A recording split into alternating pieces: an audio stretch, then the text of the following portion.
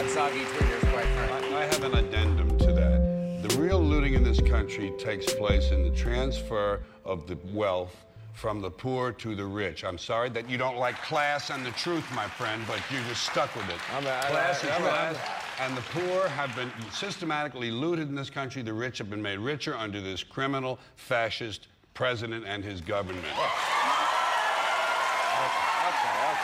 You know, George, I think you know. Do you know what fascism is? Fascism, you know what fascism when it comes is? to America, it you will know not what Nazis wear, it will are? not wear, no, wait, sir, wait, sir. When fascism comes to America, it will not be in brown and black shirts. It will not be with jackboots. It will be Nike sneakers and smiley shirts. Smiley. The fascism. Germany lost the Second World War. Fascism won it. Believe and actually, me, my friend. Fascism is when corporations become the government. Yes. And that's sort of what we have. And poverty has gone up. So 17. Get this straight. George, you think that looting is looting okay if there's no hurricane? First of all, property. Can you break into tweeters whenever you want? We're talking I about have no problem with theft. May I be honest no with problem you? with I have no problem with theft. It's true. I know. But wait a sec. We're talking looting. We're not saying, you know, this reminds me of the O.J. situation. It wasn't that O.J. was innocent. We all knew he killed his wife.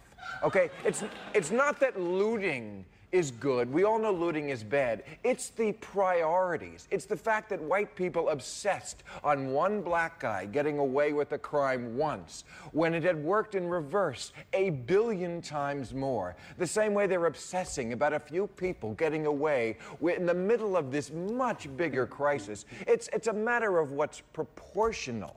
I think that's what we're saying about looting. No one is defending looting. Well, George is defending looting, but I have no stake in it. I have no stake in the outcome. I think one of the things that happened in the...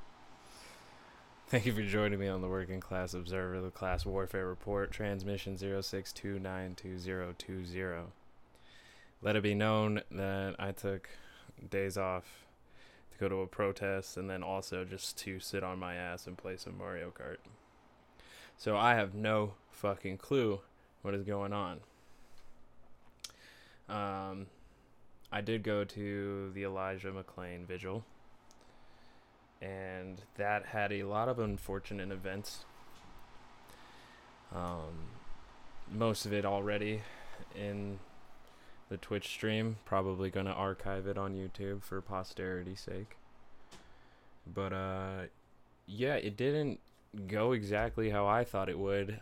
It turned up a lot quicker than I had thought it would, and I gotta be honest, like, the mind games that the police played is pretty gnarly. But it was a good experience because it was very informative. I think it was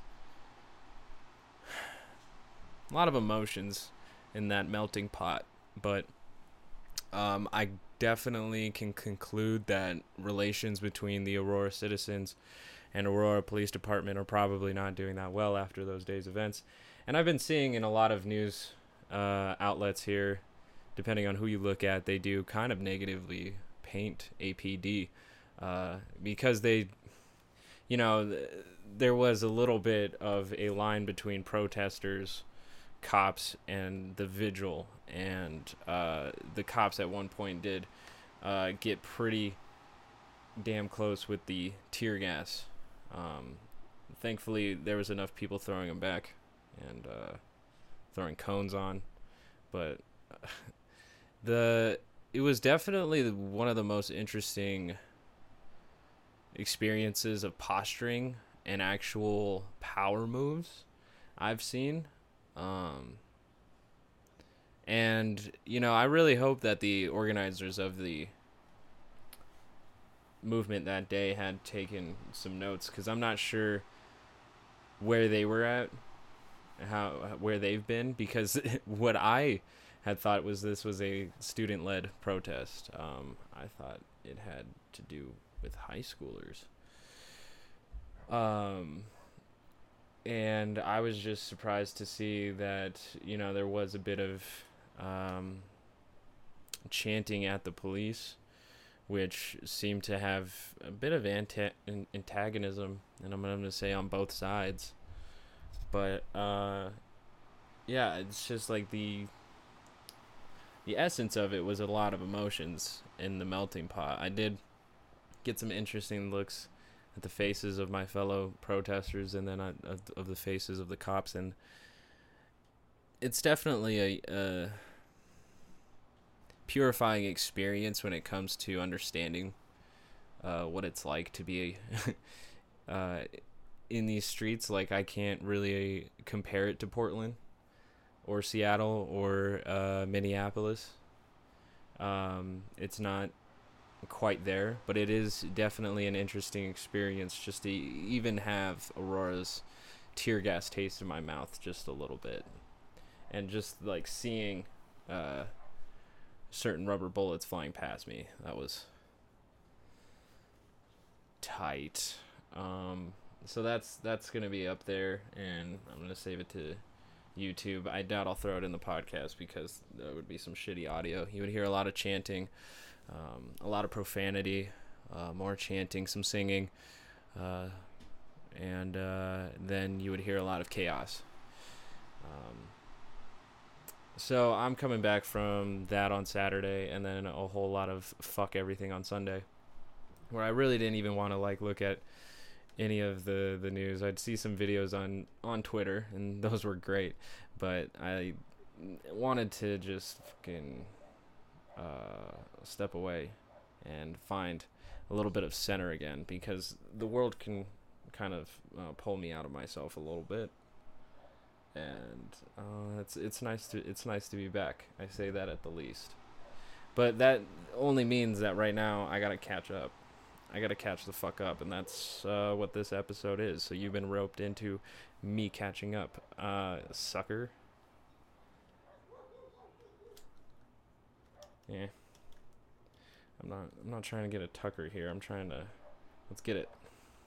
And now to the Supreme Court, which today handed down a major victory to abortion rights activists. In a 5-4 decision, the court struck down a Louisiana law that would have left the state with just a single abortion clinic. And Chief Justice John Roberts was again the decisive vote. Here's ABC's Devin Dwyer.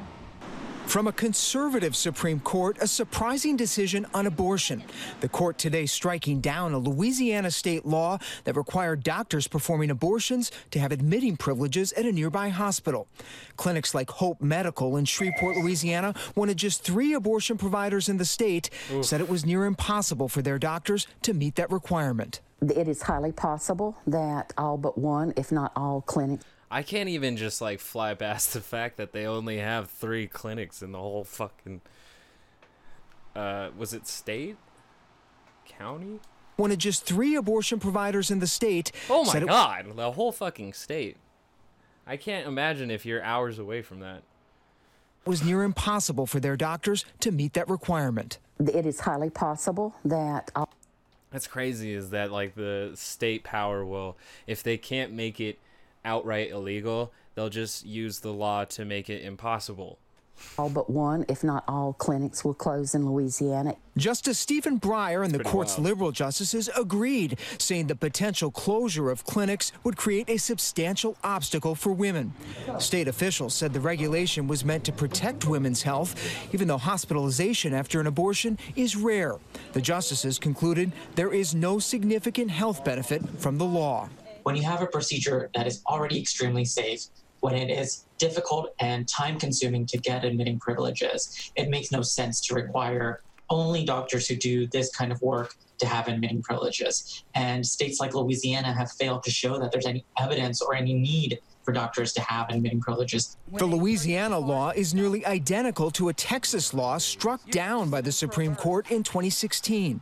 Since then, President Trump added Brett Kavanaugh and Neil Gorsuch to the bench, raising hopes among conservatives that the outcome in this case might be different. And you look at the Supreme Court, they're pro-left. But in an extraordinary move, Chief Justice John Roberts, who dissented in the Texas case and opposes abortion, said the Louisiana law violates the court's precedent, writing, Louisiana imposes a burden on access to abortion just as severe as that imposed by the Texas law for the same reasons. Therefore, Louisiana's law cannot stand. In Roberts' concurring opinion, he makes very clear that he thinks that stare decisis, the idea that courts abide by their prior decisions, is in some ways what separates the judicial branch from the political branches of government. So you stick with settled law whether you like it or not.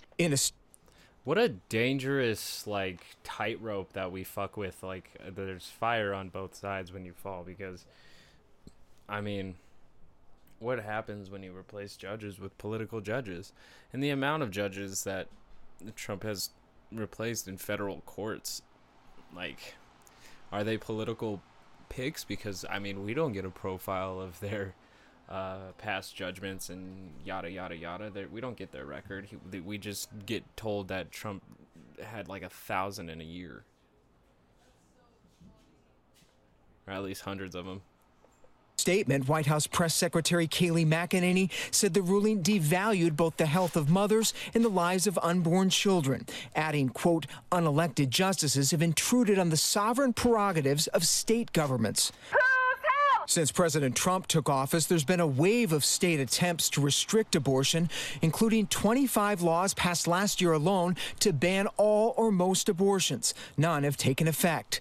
At least 15 states have considered enacting admitting privileges laws like Louisiana, but those efforts now look in doubt. Well, it's a huge relief today that, to begin with, the clinics in Louisiana will stay open. Yes, the access to abortion has been affirmed by the Supreme Court. But because there are these laws continually coming, it's so important that everybody be vigilant.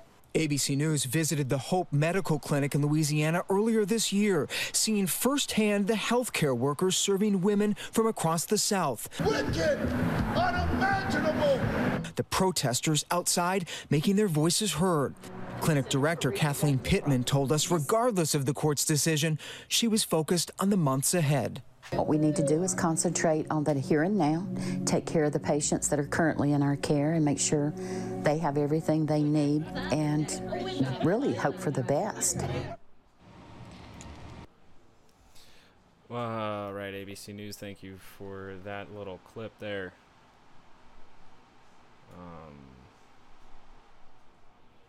I mean, that's pretty cool.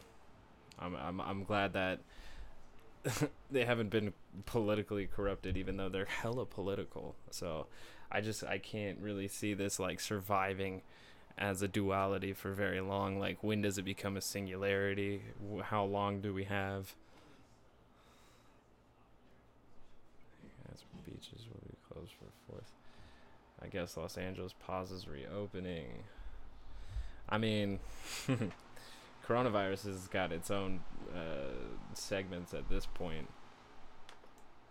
It's taken over yet again. Oop.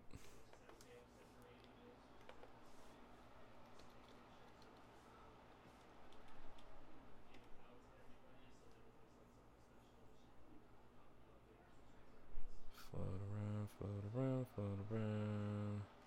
Yeah, Iran issuing a warrant for Trump's arrest is pretty fucking funny. I haven't even seen his response. Not sure I actually care for it, but yeah, that's pretty cool.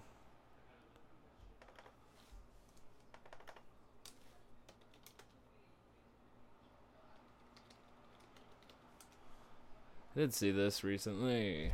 Flu virus with pandemic potential found in China.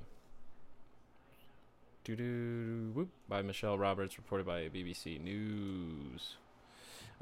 Basically, it says that it has potential, bit of potential, but it's something to look out for. Interesting name, G4EAH1N1.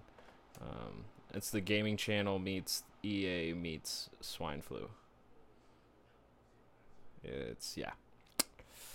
Recent infection starting in people who worked at abattoirs in the swine industry.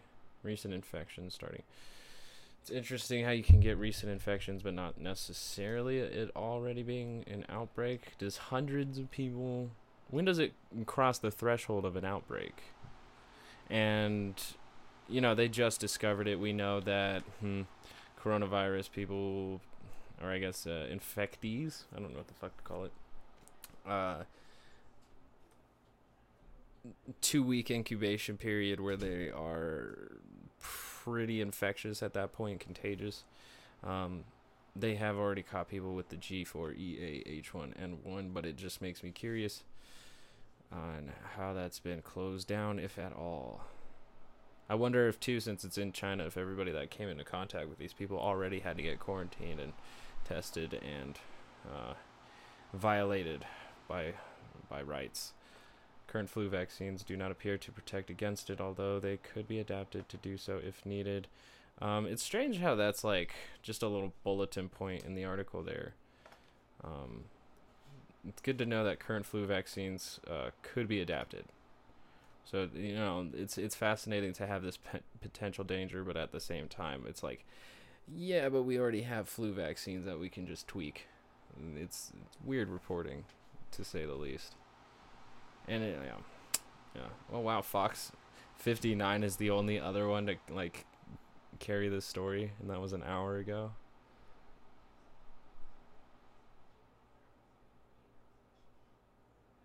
Oh, I guess Piers Morgan fiercely lets rip.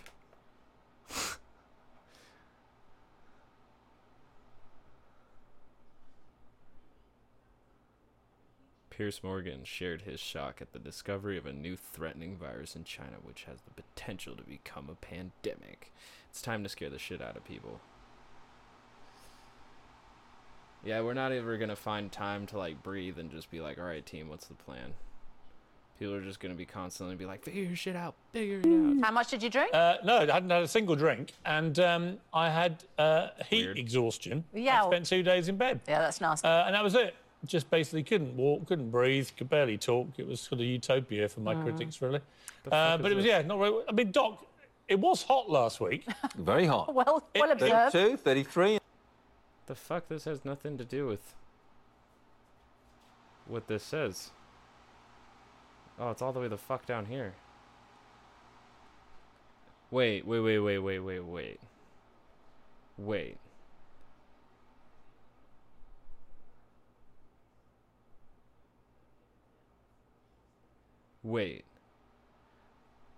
Our news websites. Oh, okay, yeah, it is that is a Trump effect. They're writing a whole fucking article about something that Piers Morgan tweeted. God bless modern day journalism. Holy fuck. We're talking about a tweet.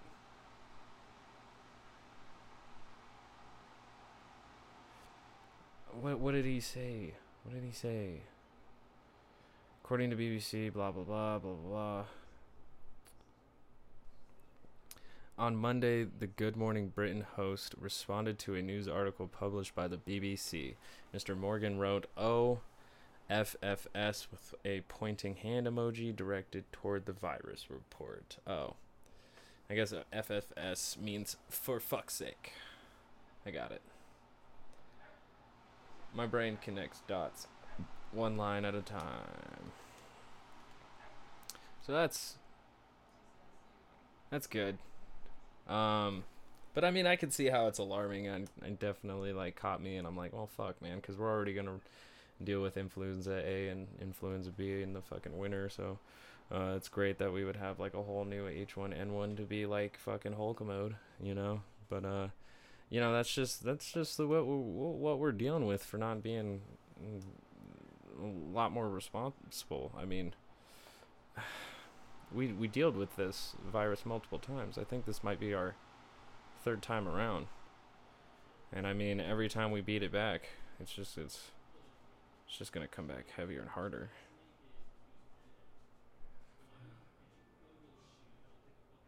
With some new changes.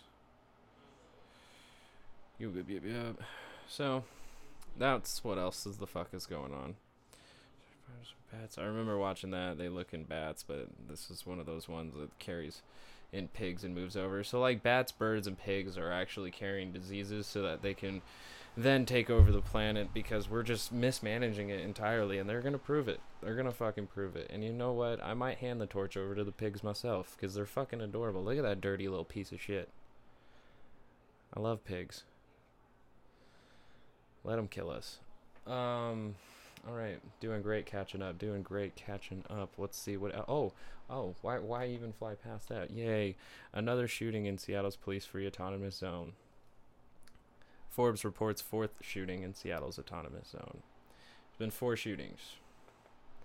I did hear about this one a bit, and I like how Wall Street Journal's going with the 2nd man killed in Seattle's occupied protest zone, but what they don't say in the headline is I'm pretty sure, not certain, not absolutely certain, but I'm pretty sure that subscribe, man, go fuck yourself. Subscribe my ass.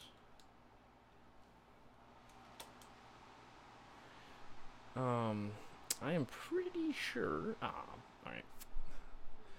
2nd man killed. I really thought that it actually was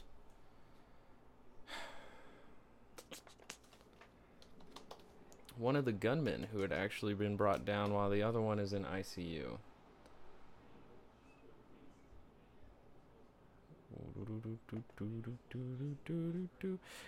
Twitter, my open archive of bullshit I talk about. Let's see.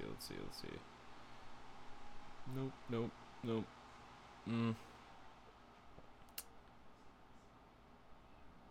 NYC, nope. Interesting.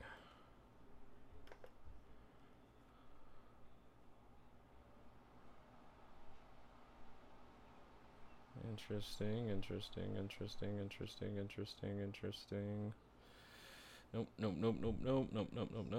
Gross. Nope. Sacha Baron Cohen. Yeah. God bless the Cohen, bro. That's another thing that happened yesterday was Sacha Baron Cohen fucking crashed a 3%ers rally.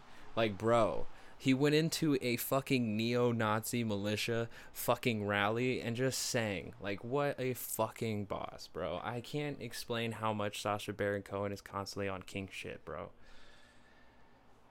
Great video. Great. It's fucking great. Some Karen video. I guess I didn't save. See, it's even worse when I don't save my sources of anything ever. I am. Alright, now I'm only like 60% sure that it was 2 gunmen that actually had been shot in Seattle. The actual, like, criminals. Murderers. Attempted murderers? Hopefully it's the same dudes who have been shooting it up for the past fucking week. These ones digitally altered images. Yeah, that's 2 weeks old. KUOW, my terrifying for Seattle. Alright, I guess I'll just go with the Forbes for now. 2 more people were shot, 1 fatally early Monday in California Autonomous Zone, which Mayor Jenny Durkin has been criticized for failing to clear after previous outbreaks of violence left a 19-year-old dead and others critically injured. Alright. Key facts.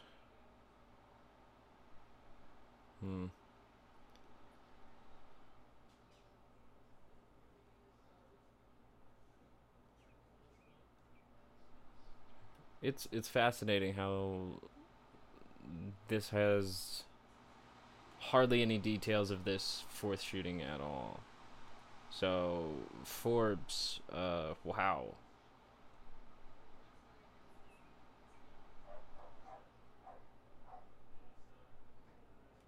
And I guess against all odds of terrorism, it's great that these people have the resolve to stay in this place. I really. I don't want to say thoughts and prayers because that's cringe, but like, god damn it, bro. Like, it's fucking crazy. Yeah, I don't have any specifics on this actual 4th shooting because it doesn't seem anybody else is being forthright. So I'm kind of just sitting here twiddling my thumb up my ass. This is from KUOW, local news. Multiple shootings have occurred in or near the CHOP. There were 2 shootings over the weekend of June 20th through the 21st, resulting in 1 death, 1 man hospitalized, and a teenager treated for a gunshot wound. Another occurred shortly before 5 a.m. on Tuesday, June 23rd. Victim was treated for non-life-threatening injuries. Another shooting happened early Monday morning, June 29th, after a car reportedly drove through the CHOP. 2 people inside the car reportedly shot and transported to a hospital. 1 died and the other was critical condition. So I did hear that correctly, and unfortunately Forbes isn't fucking reporting it. This is what I'm saying, man, is even if the details are out there, we get major news outlets just dropping the ball so fucking hard. It's important to note that the 2 people today started the shooting, and then they were taken to the hospital by the fucking protesters. The people they shot at. God, bro. But that's why we're here, is because the fucking news is so dog shit. Alright. I zoomed in so hard. That was great. That's great. I'm glad KUOW, the local news, is holding it down, because the news coming to the rest of us around the country is just knuckle dragging, bro. They're just dragging them knuckles when it comes to reporting the news. Like, they don't want to do it. It's almost like they don't want to do it. And I know Wall Street Journal's probably not going to have the best coverage of it either. They've been talking shit about it for the past 3 weeks. Since the beginning. Let's see how CNN gets it. Another shooting in Seattle's police-free autonomous zone kills man and critically injures boy. A shooting in Seattle's Capitol Hill occupation protest. CHOP. So this is what it looks like when you enter Chaz. You see some of this street graffiti behind me. There might be a security person here asking a few questions, or just trying to make sure that you're not somebody who's going to stir up trouble. We're just making sure that there's no violence or, anything against people of color. That's why we're here. Then you walk. They just had a little report starting. When investigators arrived, they found a white Jeep Cherokee riddled with bullet holes on 12th Avenue. Seattle Police Chief Carmen Best said, according to CNN affiliate KIRO, who is also the local news. We were told that there were 2 men inside the vehicle and both had been shot. Again, let's make sure where this is going, because they were the ones who also had guns. So let's see where this is going, CNN. The 2 occupants were taken to Harbor View Medical Center in critical condition between 3:15 and 3:30 p.m. Jesus Christ. Hospital spokeswoman Susan Gregg told CNN. The man later died and the 14-year-old boy remains in critical condition, the hospital said. Monday's attack is the 5th shooting within 2 weeks in the CHOP area and the 2nd to turn fatal. Thousands of protesters have occupied the area, a 4 to 6 block section of Seattle's Capitol Hill neighborhood, since June 8th in an effort to demand police reform following the George death. Jesus Christ, I'm fucking sleepy as fuck. Death of George Floyd. Police chief said violence in the autonomous zone is a real problem, and said she questions why we would continue to allow this to happen. I don't know.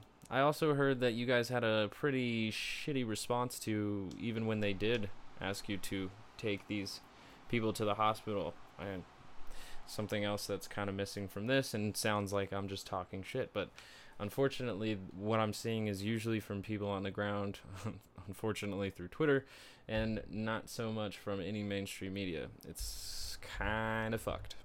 It's kind of fucked. It would be great if I could maybe see if I can find local. We just go back to YouTube and we see if we can find any local reports. I doubt any of them will help.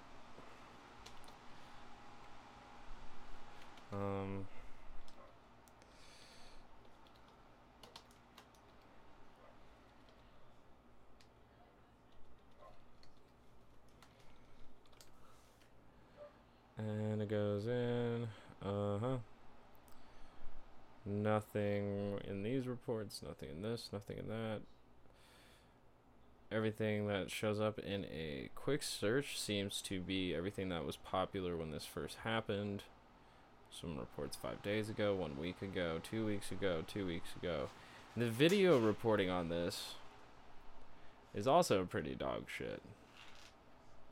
And it's almost like they don't really want you to capture what's going on in the Seattle Autonomous Zone, even though we could have much better reporting. Like, you could literally have a 24-hour news report just inside the city itself. Like, CNN could buy its own little subset channel like CNN X or some dumb shit and just show Autonomous Zone footage all the time. They could literally just hire Unicorn Riot to do the fucking job for them, because Unicorn Riot is going to do the fucking job. All right. Well, that led nowhere. Thank you, CNN, for half-ass reporting shit so that people stay half-ass informed. Shouts out. Oh, man. 50 seconds, let's get it. Reddit has banned a page used by Trump supporters for failing to abide by the company's content policy. Reddit says the pro-Trump community has hosted and promoted rule-breaking content, antagonized other communities, and the group's leaders have failed to meet basic expectations.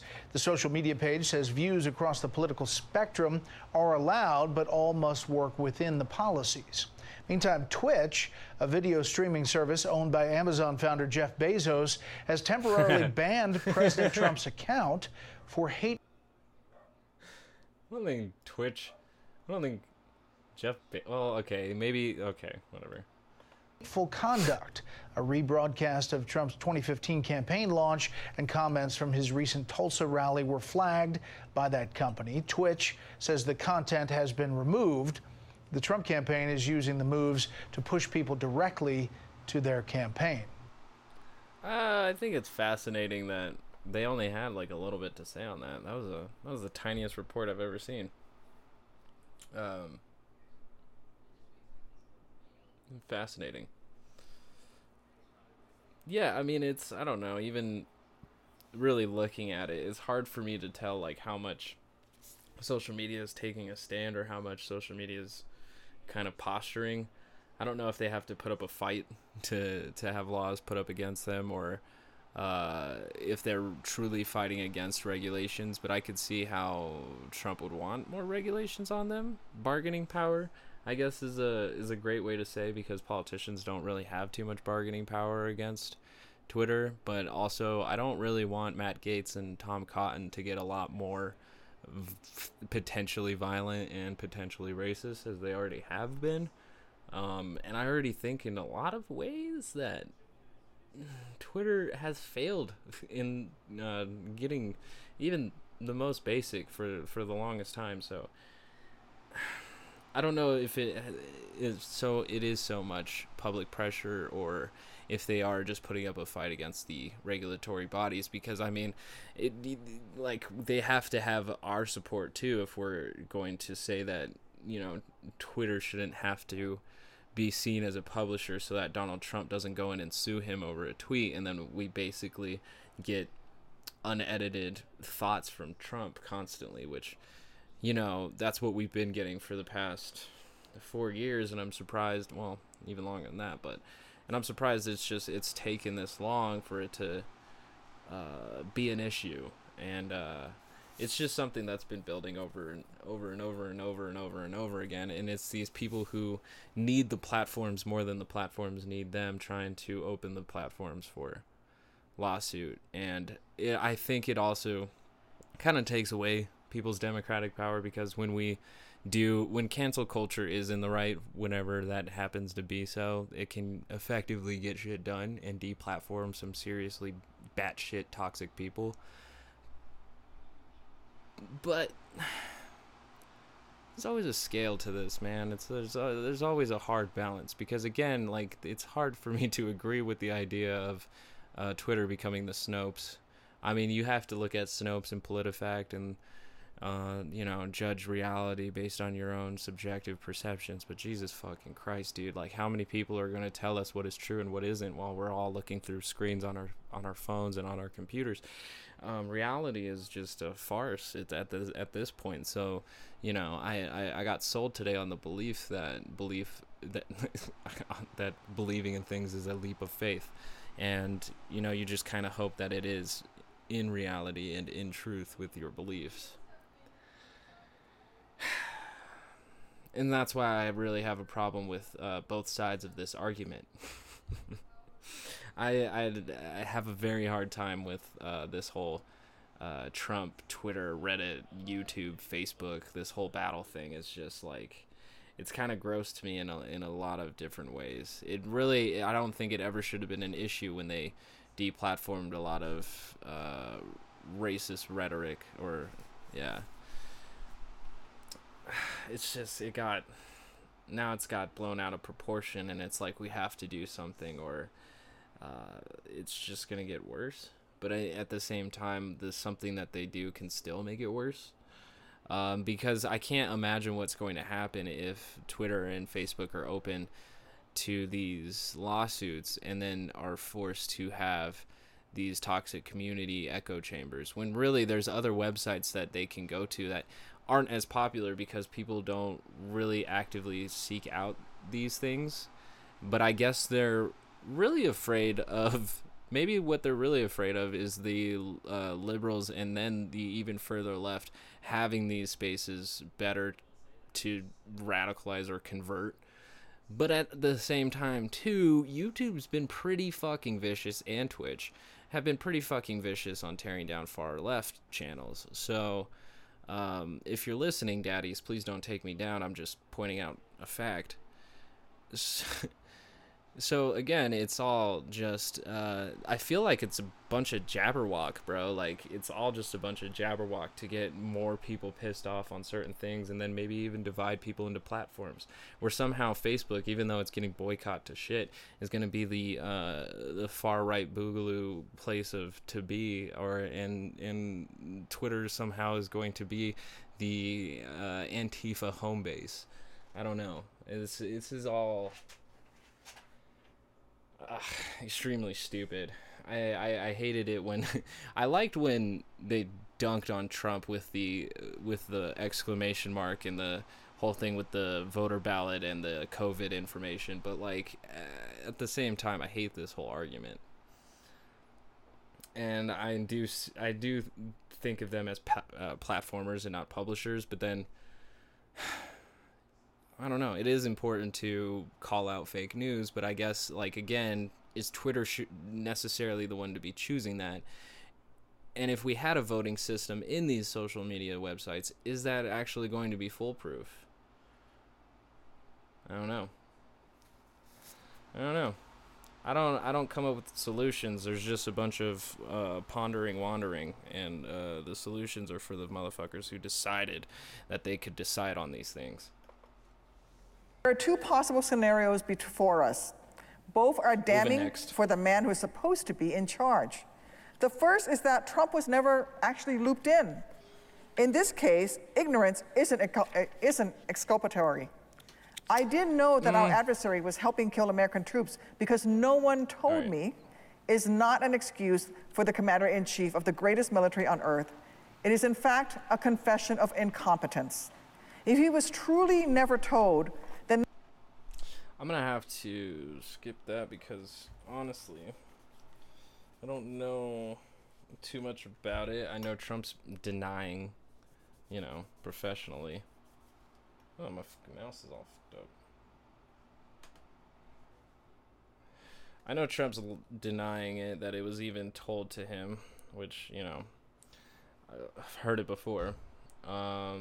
This kind of denial that, like, I never even heard the news. But, I barely know anything about what's going on. I just know that U.S. intelligence and UK intelligence are the ones who broke the news to everybody that Russians were paying Taliban bounties for U.S. soldiers. That's some dark shit. Ooh. That is some seriously, seriously dark shit. And again, I haven't gotten too much on it, but I wouldn't be surprised that Trump had heard about it and just, I don't know. I don't know what is on his priority list, because I remember him being briefed on coronavirus a lot sooner than he said he was, but yet we end up with him telling us stories that nobody was talking about it. There was that whole denial. So all infuriating trying to even touch things that he just denies. Because it turns into the same fucking situation as the Ukraine hoax,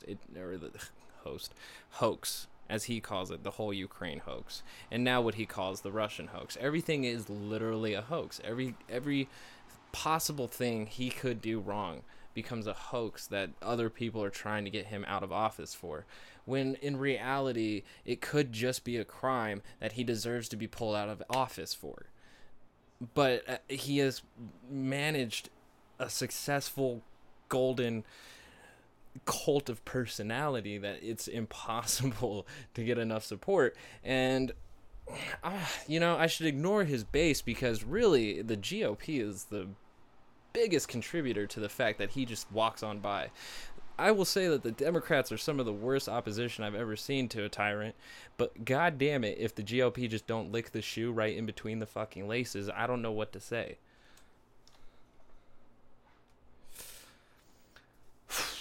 Oh, cool.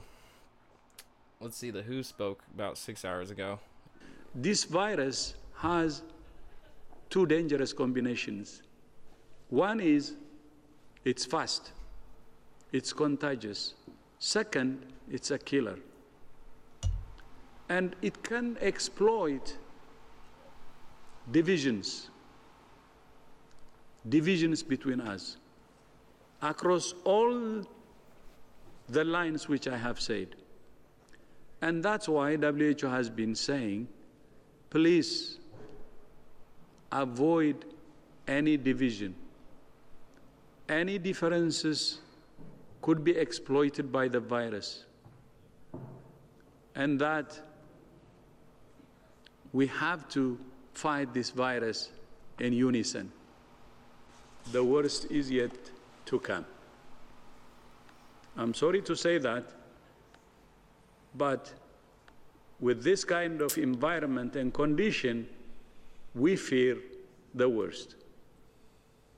And that's why we have to bring our acts together and fight this dangerous virus together. Well, that was a big bummer. I got nothing really to say about that. We all know about my fellow citizens who are doing a very poor job at showing communal support with each other. It's a shit situation that just keeps getting shittier. As if that's like anything new. It's 2020, you know?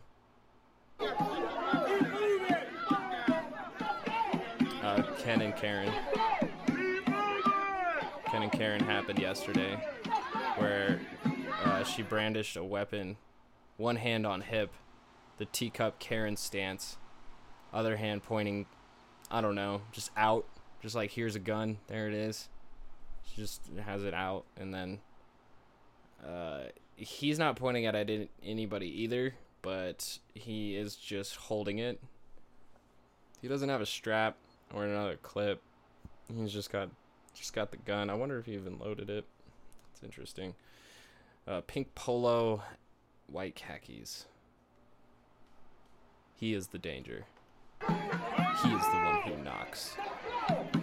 So he points it a little bit at them. Just a little bit, but he doesn't necessarily aim it. It's more, I feel like this is a power move flex. Of like, we're white people with a big house and guns. Like, I'm afraid to shoot it, but I'll shoot it. There's a quote here. This is all private property. There are no public sidewalks or public streets. We were told that we would be killed, our home burned, and our dog killed. We were all alone facing an angry mob. What the fuck? I'm sorry, I don't trust this person's opinion. Perception of protesters. I don't know where they were walking. I wish I had more information on that, but I think somebody brandishing weapons like that on a protest movement, I feel like that's hella hostile. A lot more than maybe the protesters were at. It's fascinating. Donald Trump retweeted it. He didn't really comment. He just retweeted it. Said the protesters were marching towards St. Louis Mayor Lyda Krewson's home on June 28th.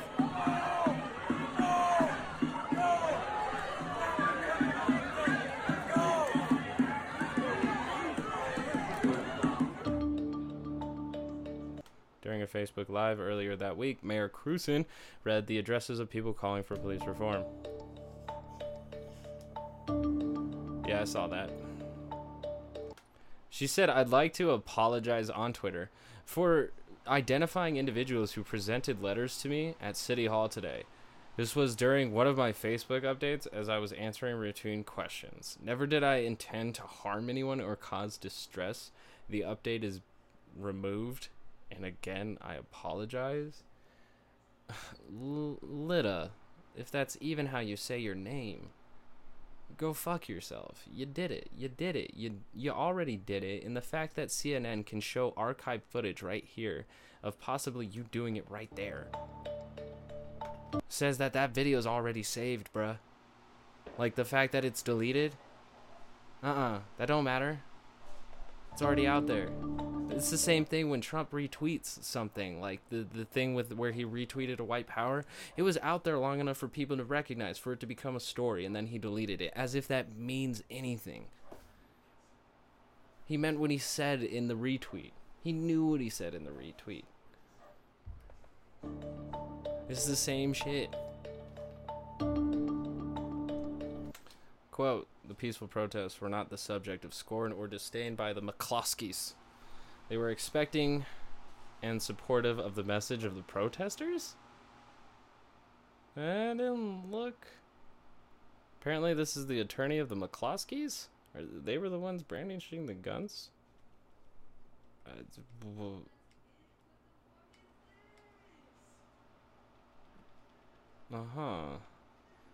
Doesn't look supportive at all.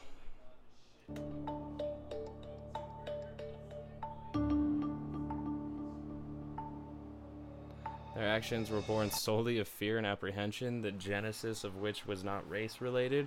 Both Mr. and Mrs. McCloskey acted lawfully on their property, which sits on a private gated lane in the city of St. Louis, said the attorney of McCloskey's.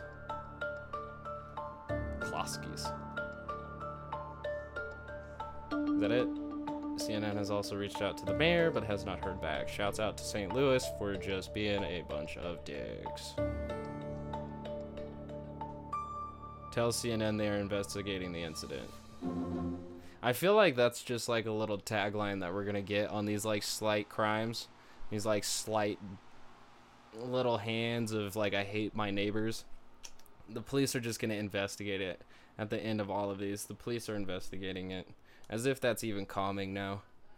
As if that's gonna help anybody breathe.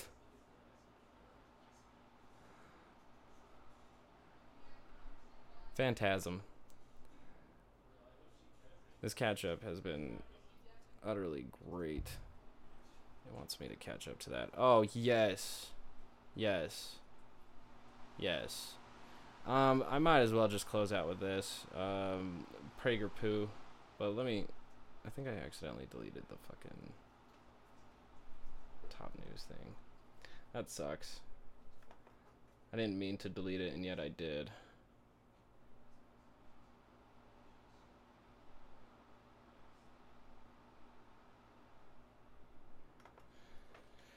What U.S. intelligence has found is that Russian military spy agency known as the GRU offered bounties, cash payments to Taliban-linked militants in Afghanistan to kill coalition forces. President Trump has consistently now tweeted out that he was not briefed on this report. He tweeted that he was told by the intelligence, U.S. intelligence, that they did not find the information credible and thus did not brief him. One wonders, well, if the intelligence was not credible, why was the National Security Council running a meeting back in late March to discuss the report and begin to think about response options. Right now, the Hill has reacted quite strongly with the Speaker, Nancy Pelosi, and the House. We have called for a report to the Congress on this.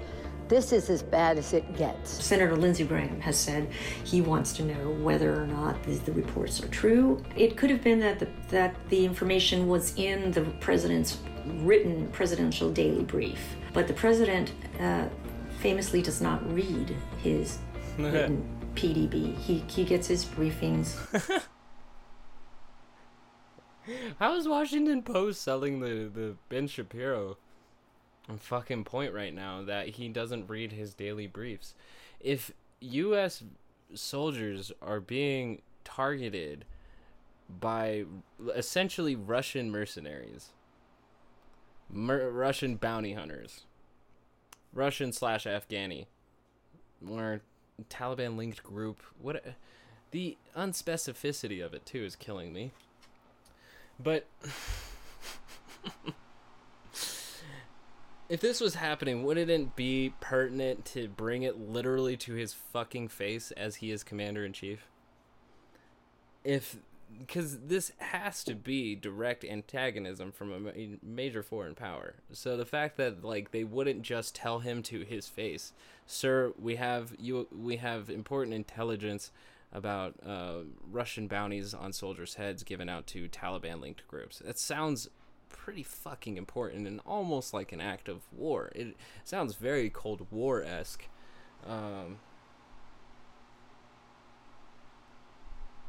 But maybe what Trump's response could have been that was better.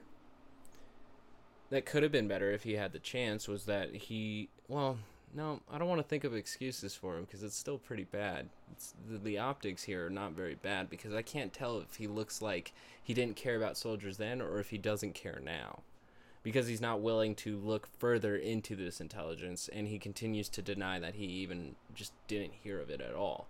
I don't know how he's going to maneuver any of this because so far, almost everything is kind of collapsing around him. His coronavirus response has been dog shit. His last rally got dunked on.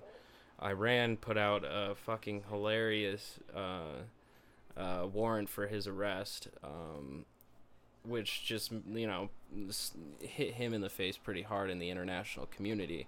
There's another article right here that talks about, where'd it go?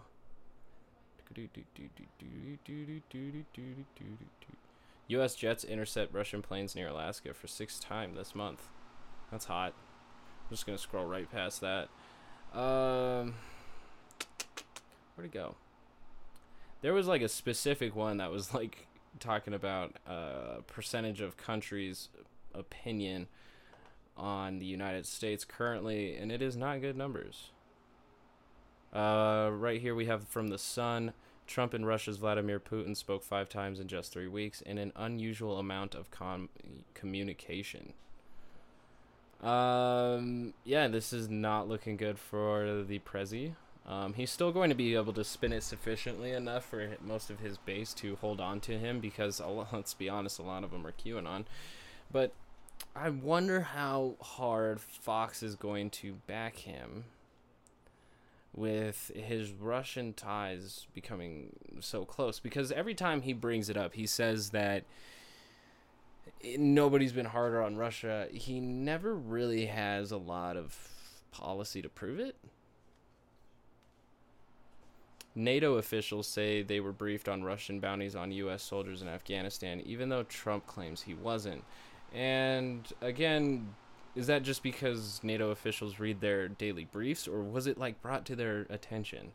These, I don't know, fuck headlines. I'd have to read it, but here's what I wanted to get to. It's about COVID. Europeans' trust in U.S. as world leader collapses during pandemic. Negative attitudes for the U.S. were most marked in Denmark, 71% negative attitudes. Portugal at 70%. France, 68%. Germany's got a 65 on us. They ain't feeling us. And Spain at a hard 64. Yeah, that's where we're at right now, because we have a horrible response on coronavirus, and we have a horrible time agreeing with each other. It's fantastic. In France, 46%, and in Germany, 42% said their view of the U.S. had worsened a lot during the pandemic. Damn. Yeah, he looks like an asshole.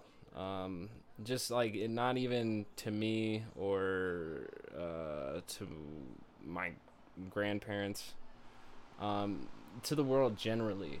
And it's not helping his re-election promises, which, you know, I probably should watch the Tucker Carlson video here, but it's 16 minutes long, and I don't think I want to get into that. But him failing the U.S. soldiers right here, may have a lot to do with why he doesn't have much support from the military, and I'm sure that's only going to hurt it more, and his chances of winning re-election in November look a little bit grimmer. And I kind of assume too that he would be the type of motherfucker to smash all the toys and possibly even just not leave once he is told to. So it's going to be a very gross November. Not excited about November. I think I'm basically all caught up.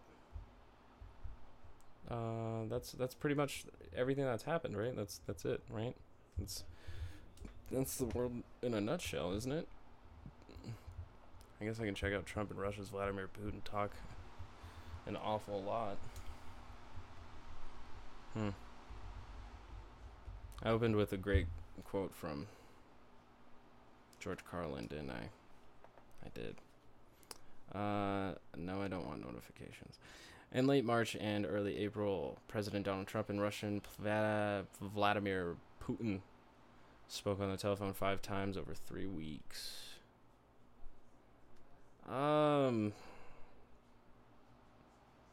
At the time, Trump told reporters the first call on March 30th was great. Kremlin described it as lengthy, saying Putin and Trump both expressed concern on the scope of coronavirus. Additionally, an unusual shipment of coronavirus-related humanitarian aid from Russia to the United States coincided with the same period. Suslov. Higher amount of communication unusual, but these are unusual times. I'm not really seeing much importance in this article other than the fact it's just trying to assert the idea that Trump is a Russian shill, which I'm not gonna disagree that he's not. I'm just gonna say that, like, I'm not sold that he completely is. I truly believe the man is out for his own self-interest, which do align with most of the ruling class, and that's why he gets away with most of what he does. Bop. Let's see. All caught up? Trump was near sadistic in phone calls with female world leaders, according to CNN report on classified calls. Ooh, can't be reached. Refused to connect. That's tight. Do they not like my VPN? They don't like my VPN, probably. Well, fuck you, Business Insider. Yeah, that means I just can't read news. Oh, man. Right. Speaking of those countries, yeah. Yep. Yeah, we have 10 million total cases on the planet Earth of coronavirus cases. And who is not very excited about it, because we here on the Western Hemisphere, including the southern part of it, are having a very hard time agreeing that we should social distance, wear masks, take tests, do what we need to do. It's unfortunate, but the rest of the world is just shaming us. But, you know, I think we should just throw some shade on China before I head out, because this is gross. China cuts Uyghur births with IUDs, abortion, sterilization. Now, I'm going to be completely honest. America is guilty of the same thing when it comes to Puerto Rico. This is not new. This is not old. They did it to the Puerto Ricans quite a long time ago. Don't agree with it, don't like it, and everybody should pay for their crimes against humanity. That's where I sit. Unfortunately, I have absolutely no authority, merely a microphone, camera, and beautiful dog who's scared of these fireworks right now. It's okay, Rosie. You're okay. I know. I know. Those sons of bitches. They just every night with these fucking fireworks, huh? I know. Alright. By the Associated Press, the Chinese government is taking draconian measures to slash birth rates among Uyghurs and other minorities as part of a sweeping campaign to curb its Muslim population, even as it encourages some of the country's Han majority to have more children. Because they had a policy, if you remember not that long ago, the one-child policy. A real chef's kiss to human rights on that one. While individual women have spoken out before about forced birth control, the practice is far more widespread and systematic than previously known, according to an AP investigation based on government statistics, state documents, and in interviews with 30 ex-detainees, family members, and a former detention camp instructor.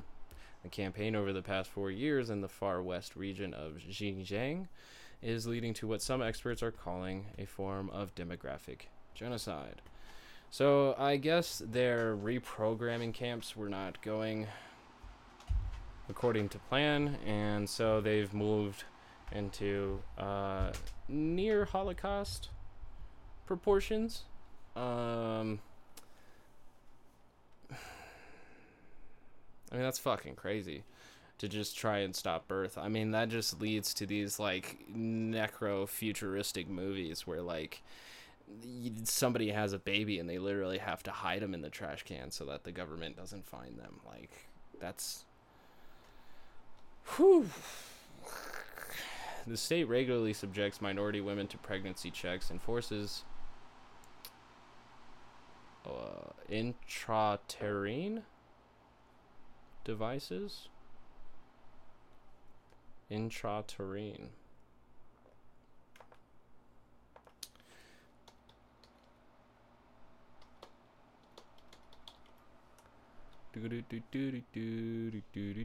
Within the uterus. That's gross. Alright. So I learned something new.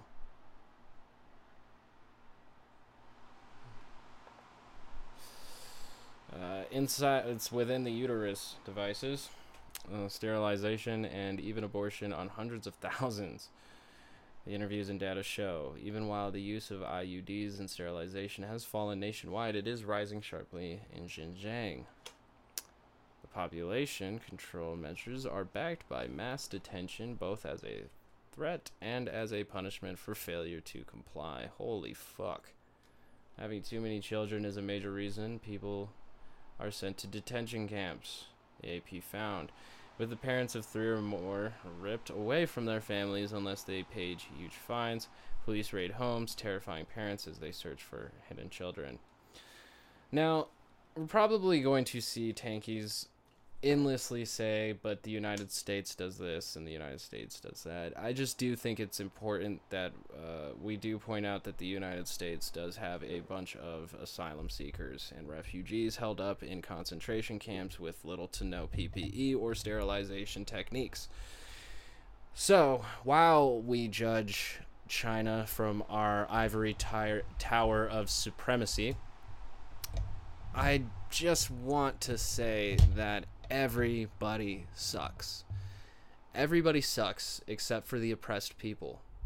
Unfortunately, they have been the state has deemed them to suck, but I don't think they suck. I don't think that refugees, immigrants, and Uyghur Muslims pack people into detention centers and force them to do things against their will.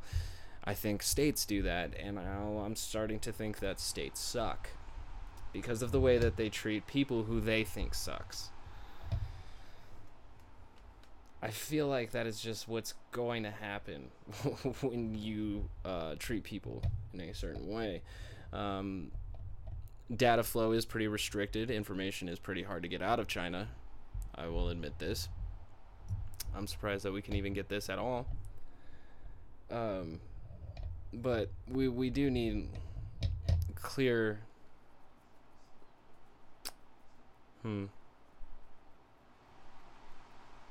You know, it's just not enough information and data ever flowed into the hands of the people here on the ground to understand the situations fully enough. So it's pretty frustrating.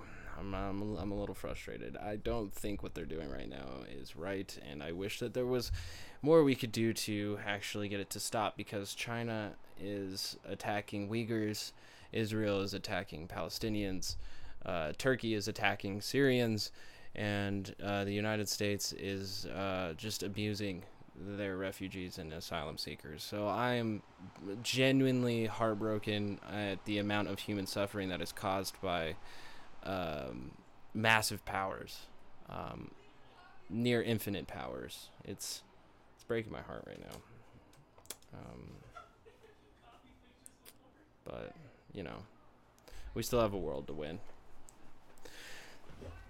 After Golnar Omirzak, a Chinese-born Kazakh, had her third child, the government ordered her to get an IUD inserted. 2 years later, in January 2018, 4 officials in military camouflage came knocking at her door anyway. They gave Omirzak, the penniless wife of a detained vegetable trader, 3 days to pay a $2,685 fine for having more than 2 children. If she didn't, they warned, she would join her husband and 1 million other ethnic minorities locked up in internment camps, often for having too many children. Quote, God bequeaths children to you. To prevent people from having children is wrong, said Omirzak, who tears up even now thinking back to that day. Quote, they want to destroy us as people, unquote. The result of the birth control campaign is a climate of terror around having children, as seen in interview after interview. Birth rates in the mostly Uyghur regions of Khotan and Kashgar plunged by more than 60% from 2015 to 2018, the latest year available in government statistics.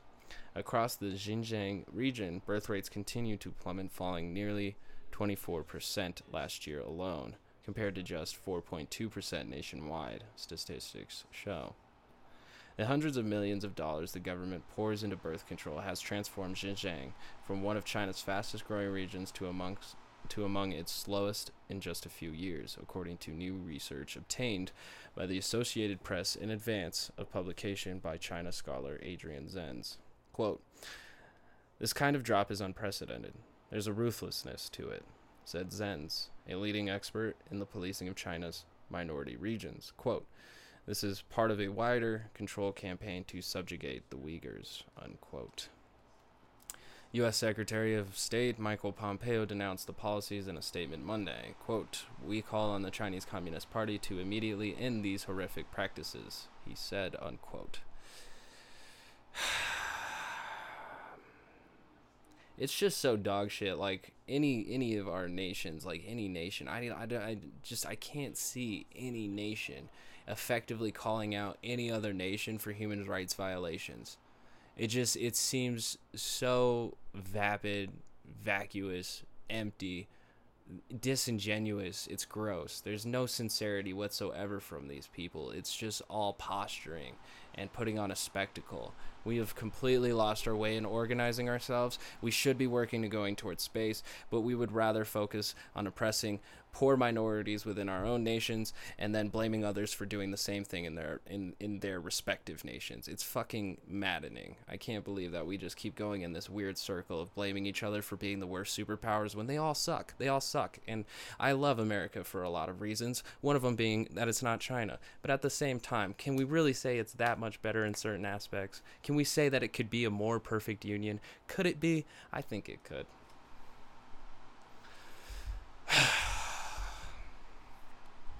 All right. China's foreign minister derided the story as, quote, fabricated and, quote, fake news. God damn it. Even China's foreign minister says fake news.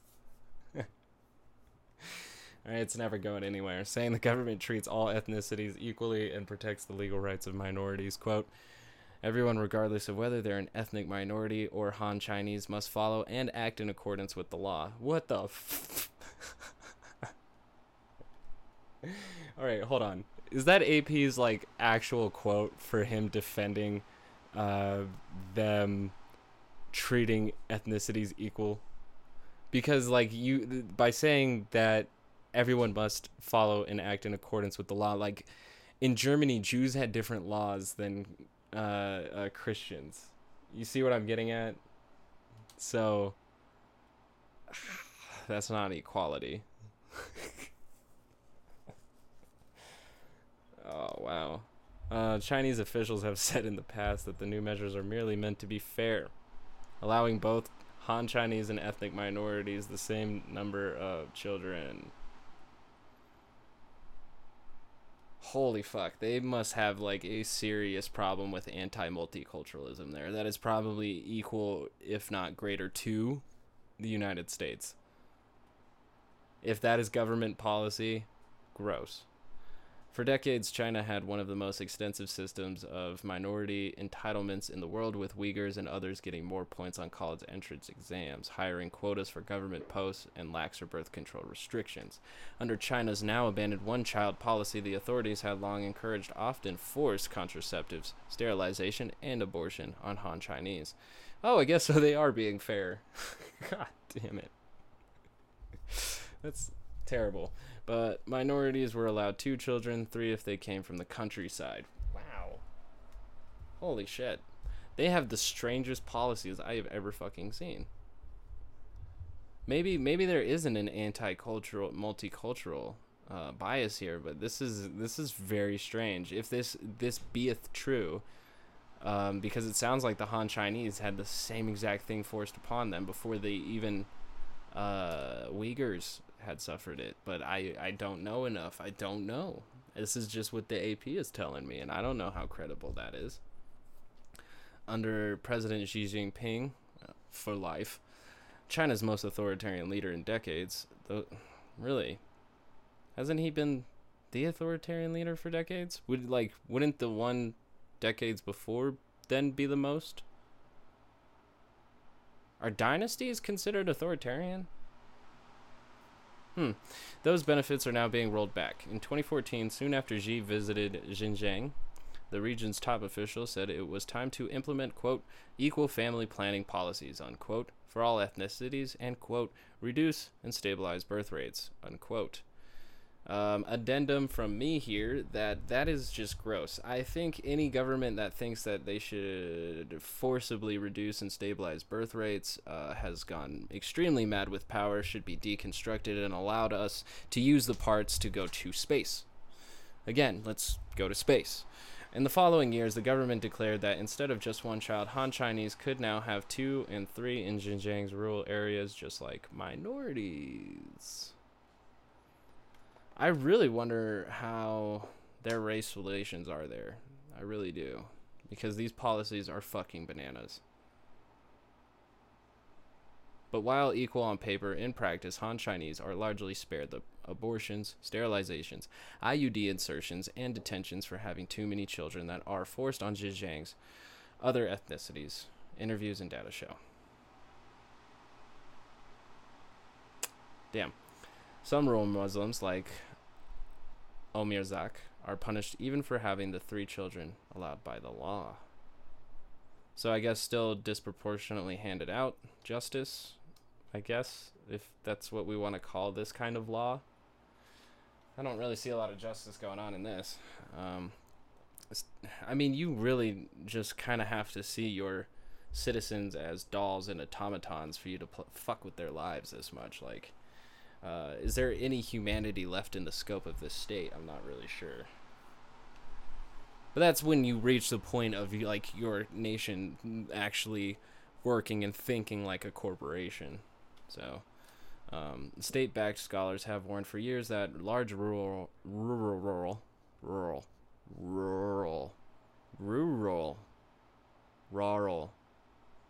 large rural religious families were at the root of bombings, knifings, and other attacks the Xinjiang government blamed on Islamic terrorists.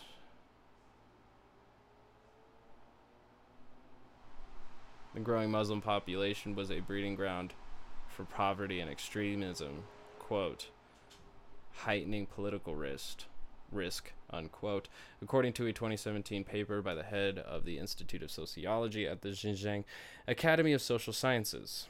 Another cited as a key obstacle, the religious belief that, quote, the fetus is a gift from God, unquote. All right, that's a lot of darkness. If we also kind of take into consideration, I do compare most states to an Orwellian-esque state. And an Institute of Sociology coming specifically from Zhejiang, probably backed by the state government itself, I don't think that they did find much proof of the extremism coming from Muslims, unless they really do feel like their lives are threatened being there.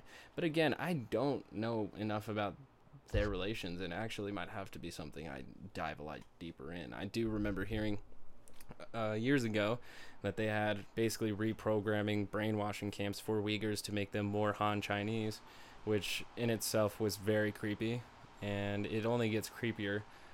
You just kind of wonder to the point when they just start really working hard to just kill them. Even worse. So, outside experts say the birth control campaign is part of a state-orchestrated assault on the Uyghurs to purge them of their faith and identity and forcibly assimilate them. Okay, so it's just a small piece to their re-education camps?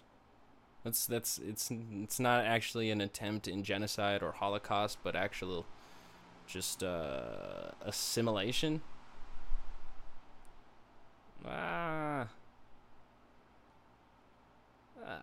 Forcibly assimilate them too, and this is almost like worse than Jim Crow assimilation too. Like this is a lot worse in a lot of ways. Yeah, I don't think I have anything else to say about that assimilation line there. Moving on. They're subjected to political and religious re-education in camps and forced labor in factories, while their children are indoctrinated in orphanage. That's probably pretty easy. You can get sponges. Like, kids are pretty easy, but, like, reprogramming adults, I don't even know how any of that fucking goes. You know. If the state says 2 + 2 = 5, then 2 + 2 = 5. Uyghurs, who are often, but not always Muslim, are also tracked by a vast digital surveillance apparatus. I fucking bet. Quote, the intention may not be to fully eliminate the Uyghur population, but it will sharply diminish their vitality, said Baron Byler, an expert on Uyghurs at the University of Colorado. Shouts out. It will make them easier to assimilate into the mainstream Chinese population, unquote. That's fucked up.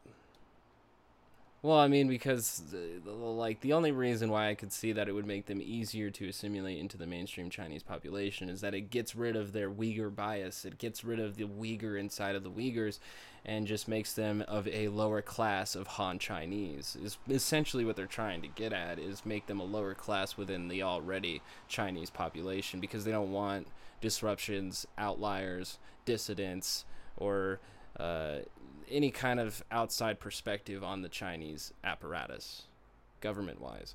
So that's the only way I can see it making easier to assimilate, because I think the real way to make it easier to assimilate people into a population is just to have them move in, you know? Just, you know, help them move their boxes, introduce them to the neighbors, bake some fucking brownies. Re-education camps and forced abortion sterilization, not sure that's actually the easiest way to assimilate a population into another population. I know, Rosie. Those fucking fireworks.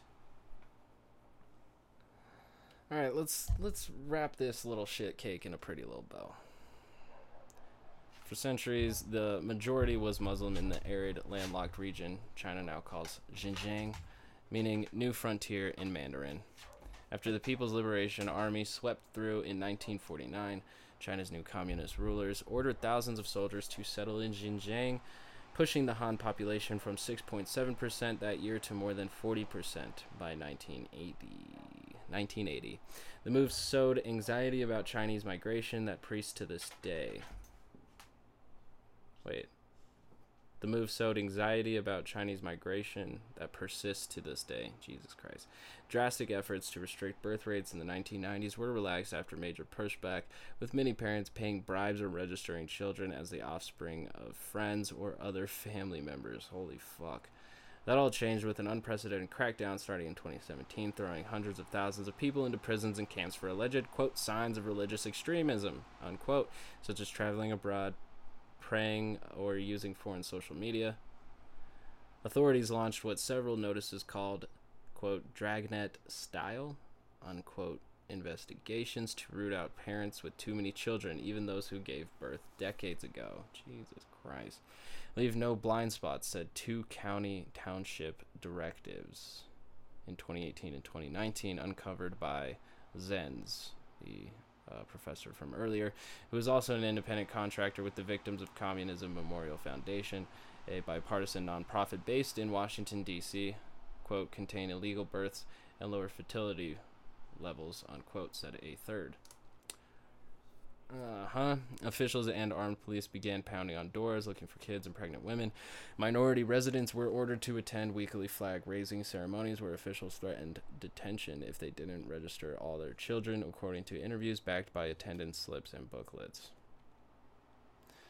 Notices found by the AP show that local governments set up or expanded systems to reward those who report illegal births.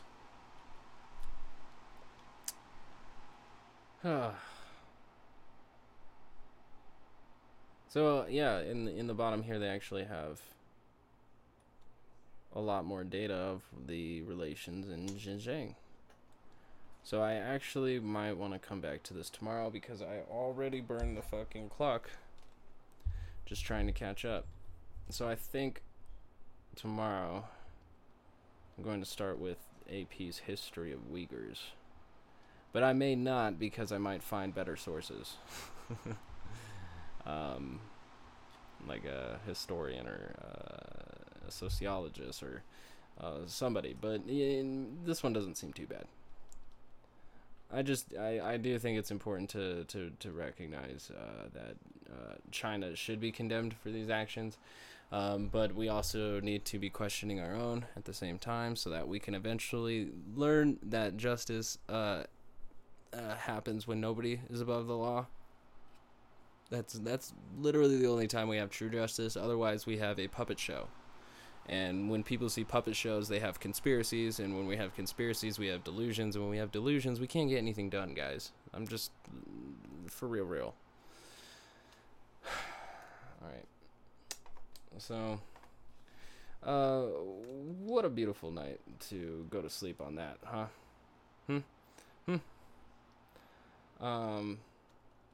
I think that still had a lot to do with racism. So let's close out with a quote. I used to be a runner in high school and college, and in my late 30s, I began to jog. Early wave of joggers, one of the most foolish things I ever did. And I was jogging near my house in Washington. I was an assistant attorney general of the United States, best friend of the Attorney General of the United States, and I was jogging near my house. And a police came by. Fortunately, I had my Justice Department credentials in my hip pocket. Boy! I kept on jogging. My hair was beginning to gray, and I'm jogging along. Thank you for joining me. I'm out. I'm not going to plug any of my pluggables. You can find them in the descriptions in the YouTube channel or at the podcast. If you need them, maybe they're somewhere else in Twitch. If not, just type into social media places, The Working Class Observer. Other than that, have a good night. Fuck you. Boy! I keep on jogging. Hey, you boy! Spotlight on me. Boy, you better stop! I figured I better stop. And so I stop, and 2 white cops get out, slam me up against a wall, spread my legs, and then spray my legs. Hit me pretty hard between the legs, and it hurt very much. I kept saying, look in my back pocket, reach in my back pocket. Boy, we're gonna, you robbed a store. Boy this, boy that, boy. They pulled out this thing, and it was a nice leather thing that said I was a Justice Department official. Oh, they melted. Oh, you look just like, we had a call, and you just like, it fits you too, sir, blah, blah, blah, blah, blah, blah. Well, of course, I called the police chief the minute I got home, and those guys were suspended and disciplined. If I had had no credentials in my pocket, I would have been in jail that night. Middle class, 37-year-old father of 2 children, doing nothing more than jogging. And that's not the only time it happened to me. Well, if it would happen to me, imagine what would happen to a 17-year-old black kid in the inner city. The man speaking is Roger Wilkins. I'm David Hoffman, and I filmed this interview with Roger back in 1989, and this 72-year-old man is telling me of his experiences growing up in the 1940s and 1950s and 1960s.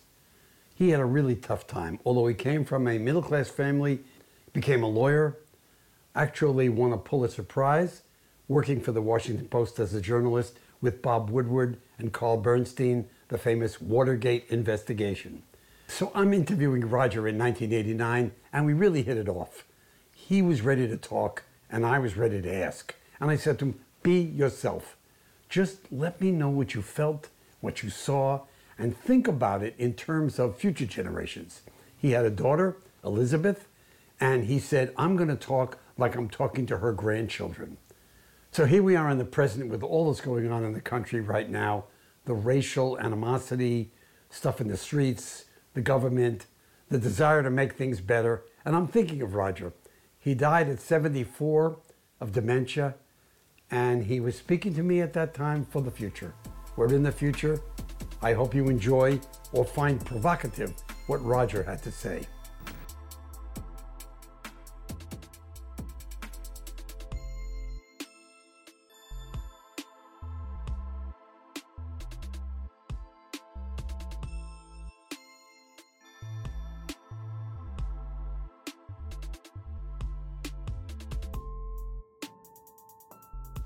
Please go check out David Hoffman's channel for more great interviews.